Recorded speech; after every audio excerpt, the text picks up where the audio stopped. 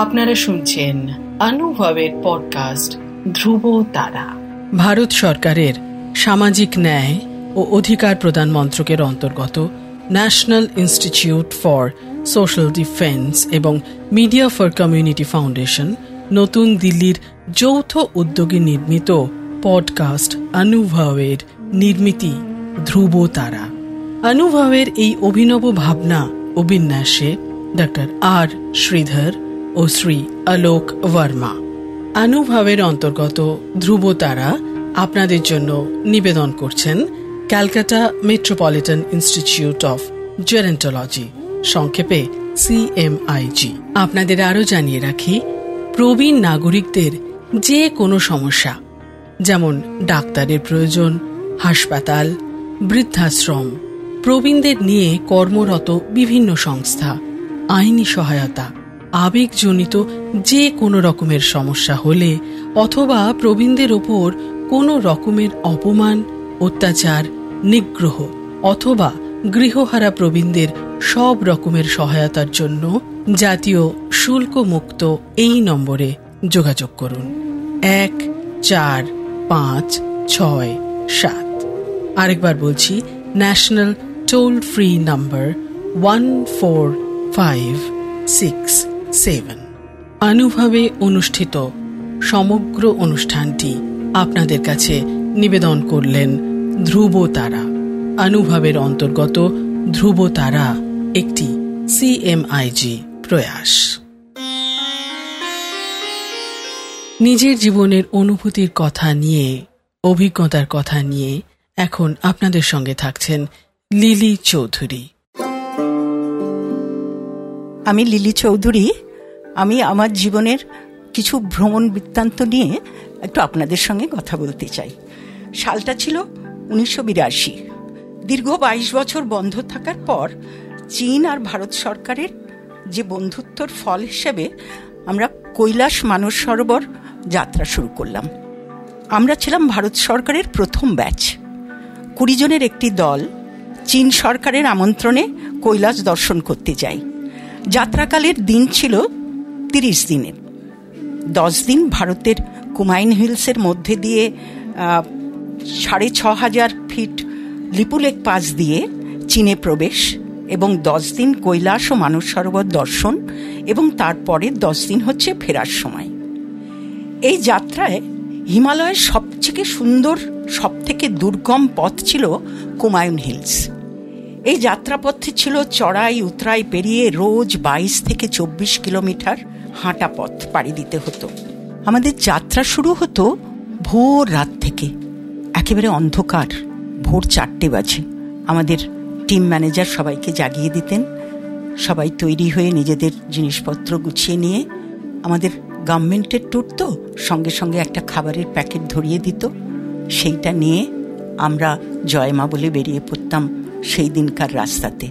অন্ধকার রাস্তাতে ভালো করে দেখা যায় না, অথচ খুব ঠাউর করে করে লাঠি নিয়ে নিয়ে সেই পাহাড়িয়া গা বেয়ে রাস্তাগুলো দিয়ে আমরা এগিয়ে চলছি। এগিয়ে চলতে চলতে কোন সময় যে সূর্যের আলো ফুটে যেত, তখন অন্য একটা জগতের, মায়াময় জগতের সৃষ্টি করত। একেবারে পাহাড়ের মধ্যে থেকে সোনালি আলো ছড়িয়ে সূর্যদেব উঠছেন, সেটাও একটা দেখার জিনিস। আমরা তো সকলেই ছুটে যাই বিভিন্ন পয়েন্ট থেকে সূর্যোদয় দেখার জন্যে। আমরা কিন্তু এই 10 দিন ধরে সূর্যোদয় আর সূর্যাস্ত আমাদের নিত্য সঙ্গী ছিল। খুব সুন্দর কাটিয়েছি। তারপরে এইরকম করে হাঁটতে হাঁটতে আমরা এক একটা চটি পার করতাম। চটিতে কিছুক্ষণ বিশ্রাম নিয়ে একটু জল, একটু বাদাম, একটু আখরোট মুখে দিয়ে, কারণ পাহাড়িয়া রাস্তায় কিন্তু একদম বেশ একটু পেট ভরে খেয়ে নিলাম এরকম করা চলবে না। হাঁটতেই পারবে না, তাহলে তোমাকে ওইখানেই বসে পড়তে হবে। তাই অল্প কিছু মুখে দিয়ে আবার হাঁটতে আরম্ভ করতাম। এরকম হাঁটতে হাঁটতে আমরা কখন যে এসে নিজের জায়গায় পৌঁছে যেতাম। রাস্তায় অনেক অভিজ্ঞতা, যেমন অনেক দূর থেকে বারবার জিজ্ঞেস করছি, পাহাড়িয়া লোক যখন নেমে বেরিয়ে আসছে, ভাই সাহেব আর কিতনা দূর হ্যায়? তো তারা আমাদের মুখের দিকে তাকিয়ে বলল, बहन जी थोड़ा सा दूर, थोड़ा चलो अभी पहुंच जाएगा। তাদের ওই সাবলীল ভাষাটা নিজের মনে খুব শান্তি জোগাতো, কিন্তু বুঝতে পারতাম ও আমার সঙ্গে সত্যি কথাটা বলছে না, আমাকে স্তোত্রবাক্য দিচ্ছে। যাত্রা এখনো অনেক বাকি, যেতে হবে অনেক দূর। যাত্রাপথের কোনো নিশানা ছিল না, কিন্তু গাইড ছিল একজন, কিন্তু গাইড তো অনেক আগে বেরিয়ে গেছে। সে তো এই রাস্তায় চলাফেরা করে অভ্যস্ত, তার চলা আমাদের মতন হবে কেন? আমরা ধীরে ধীরে যাচ্ছি তো, কিন্তু এক বাঁকের পর আর এক বাঁক শুরু। এই ভাবছি এই বাঁকটা শেষ হলেই বুঝি পৌঁছে যাব, কিন্তু শুরু হয়ে গেল আর একটা বাঁক, আর একটা নতুন চূড়া শুরু দেখতে পেলাম। আবার কিছু দূর যাওয়ার পর দেখলাম আর একটা বাঁকে চলে গেছি, আর একটা চূড়া। পাহাড়ে চড়ার নিয়মই তাই, একটা চূড়ার থেকে আর একটা চূড়া এইরকম গা বেয়ে বেয়েই চলতে হয়। এই হাঁটা কিন্তু একটা আলাদা মজা আছে। তুমি এর সোজা রাস্তার নিশানা কিন্তু খুঁজে পাবে না, বাঁকে বাঁকে তোমাকে ঘুরিয়ে নিয়ে যাবে। এইরকম ঘুরতে ঘুরতে ঘুরতে ঘুরতে দূর থেকে একটা ছোট্ট শেল্টার মতন দেখা গেল। মনে আনন্দ আরও বেড়ে গেল, চলার গতি আরও বেড়ে গেল। মনে হলো বোধহয় পৌঁছে গেছি, কিন্তু চোখের এটা ভুল ধারণা। বাঁক দিয়ে তো পাহাড়ের যাত্রা, সুতরাং ওটা এক বাঁক থেকে দেখা যাচ্ছে। আমার এখনো 3টে পাহাড় পেরোলে তবে আমি গন্তব্যে পৌঁছবো। সুতরাং আবার মনে ভাবছি আবার অতটা যেতে হবে, কিন্তু থামলে তো চলবে না। একেই বলে বোধহয় চড়ই বেতি। হ্যাঁ, এই করতে করতে দিন গড়িয়ে সূর্য মাথায় ওপরে উঠল। এবার তো কিছু খেতে হবে। সঙ্গে আমাদের যে প্যাকেট ছিল সেগুলো একটা জায়গায় দাঁড়িয়ে সেগুলো খুললাম। পরোটা রয়েছে, তরকারি, কিন্তু সেই পরোটা ঠান্ডাটাও তো বেশ, ওই সময় 6000 ফুট উঁচু, বেশ ঠান্ডা। পরোটাটা বেশ ঘিয়ে জবজবে হয়ে আছে। সেই পরোটাই একটু আধটু মুখে দিলাম, কিন্তু বেশিক্ষণ খাওয়া গেল না। সঙ্গে থাকা একটু লজেন্স মুখে দিয়ে গলাটাকে ভিজিয়ে নিলাম। আবার চলতে লাগলাম। কখনো গান গাইছি, কখনো আবার হাঁটছি। সব ফেলে দিয়ে যেটাতে সব থেকে বেশি মনোনিবেশ করলাম সেটা হলো, যখন বেশি ক্লান্ত হয়ে গেলাম তখন আর গানটা নিল না, তখন শুধুই জয় বাবা কৈলাস, জয় বাবা কৈলাস। শুধু প্রতি পদক্ষেপে কৈলাসের স্মরণ, যেন তার স্মরণ করলেই তিনি আমাদের যাত্রাপথ অনেক মসৃণ করে দেবেন। এইভাবে চলতে চলতে কৈলাসের কথা চিন্তা করতে করতে আমরা কিন্তু কোনো ভক্ত নই যে গিয়ে তাকে পুজো করব, কিন্তু কৈলাস যে ওই সাদা চূড়া নিয়ে বসে আছে সেই দেখার সৌভাগ্য যে আমার হবে, ওই কল্পনা যে আমি এতদিন ধরে কল্পনার চোখে তাকে দেখে এসেছি, এখন যে আমি প্রত্যক্ষ করব।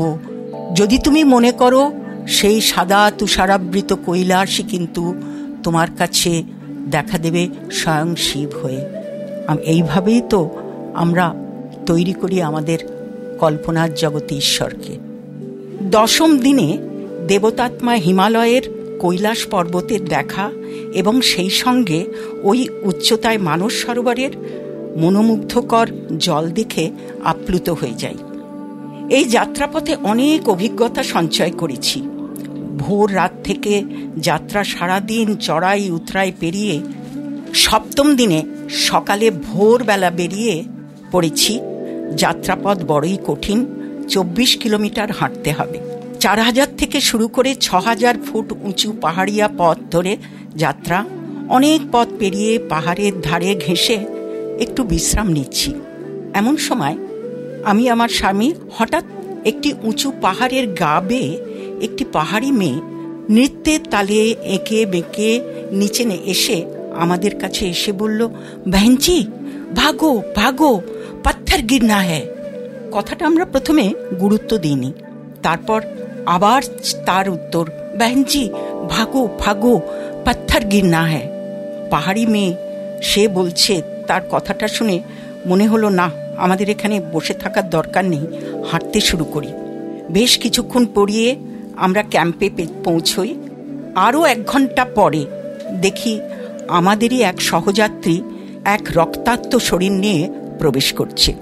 পরে জানতে পারি যেখানে ওই পাহাড়ি মেয়েটি আমাদের চলে যেতে বলেছিল সেখানে ওই ভদ্রলোকের উপর পাহাড় থেকে গড়িয়ে পড়া পাথর এসে মাথায় পড়ে এবং রক্তাক্ত শরীরে তিনি ফিরে আসেন। বিস্ফারিত চোখে কেবল যাত্রার অনুভব করলাম, প্রকৃতি মায়ের স্বর শুনতে পেলাম, ভাগো ভাগো বেঞ্চি পাথর গিরনা হ্যায়। জীবনের অভিজ্ঞতার কথা উঠে এলো লিলি চৌধুরীর কণ্ঠে। আপনাদের আরও জানিয়ে রাখি, প্রবীণ নাগরিকদের যে কোনো সমস্যা, যেমন ডাক্তারের প্রয়োজন, হাসপাতাল, বৃদ্ধাশ্রম, প্রবীণদের নিয়ে কর্মরত বিভিন্ন সংস্থা, আইনি সহায়তা, আবেগজনিত যে কোনো রকমের সমস্যা হলে অথবা প্রবীণদের ওপর কোনো রকমের অপমান, অত্যাচার, নিগ্রহ অথবা গৃহহারা প্রবীণদের সব রকমের সহায়তার জন্য জাতীয় শুল্কমুক্ত এই নম্বরে যোগাযোগ করুন 145667। আরেকবার বলছি, ন্যাশনাল টোল ফ্রি নাম্বার 14567। অনুভবে অনুষ্ঠিত সমগ্র অনুষ্ঠানটি আপনাদের কাছে নিবেদন করলেন ধ্রুব তারা। অনুভবের অন্তর্গত ধ্রুব তারা একটি CMIG প্রয়াস।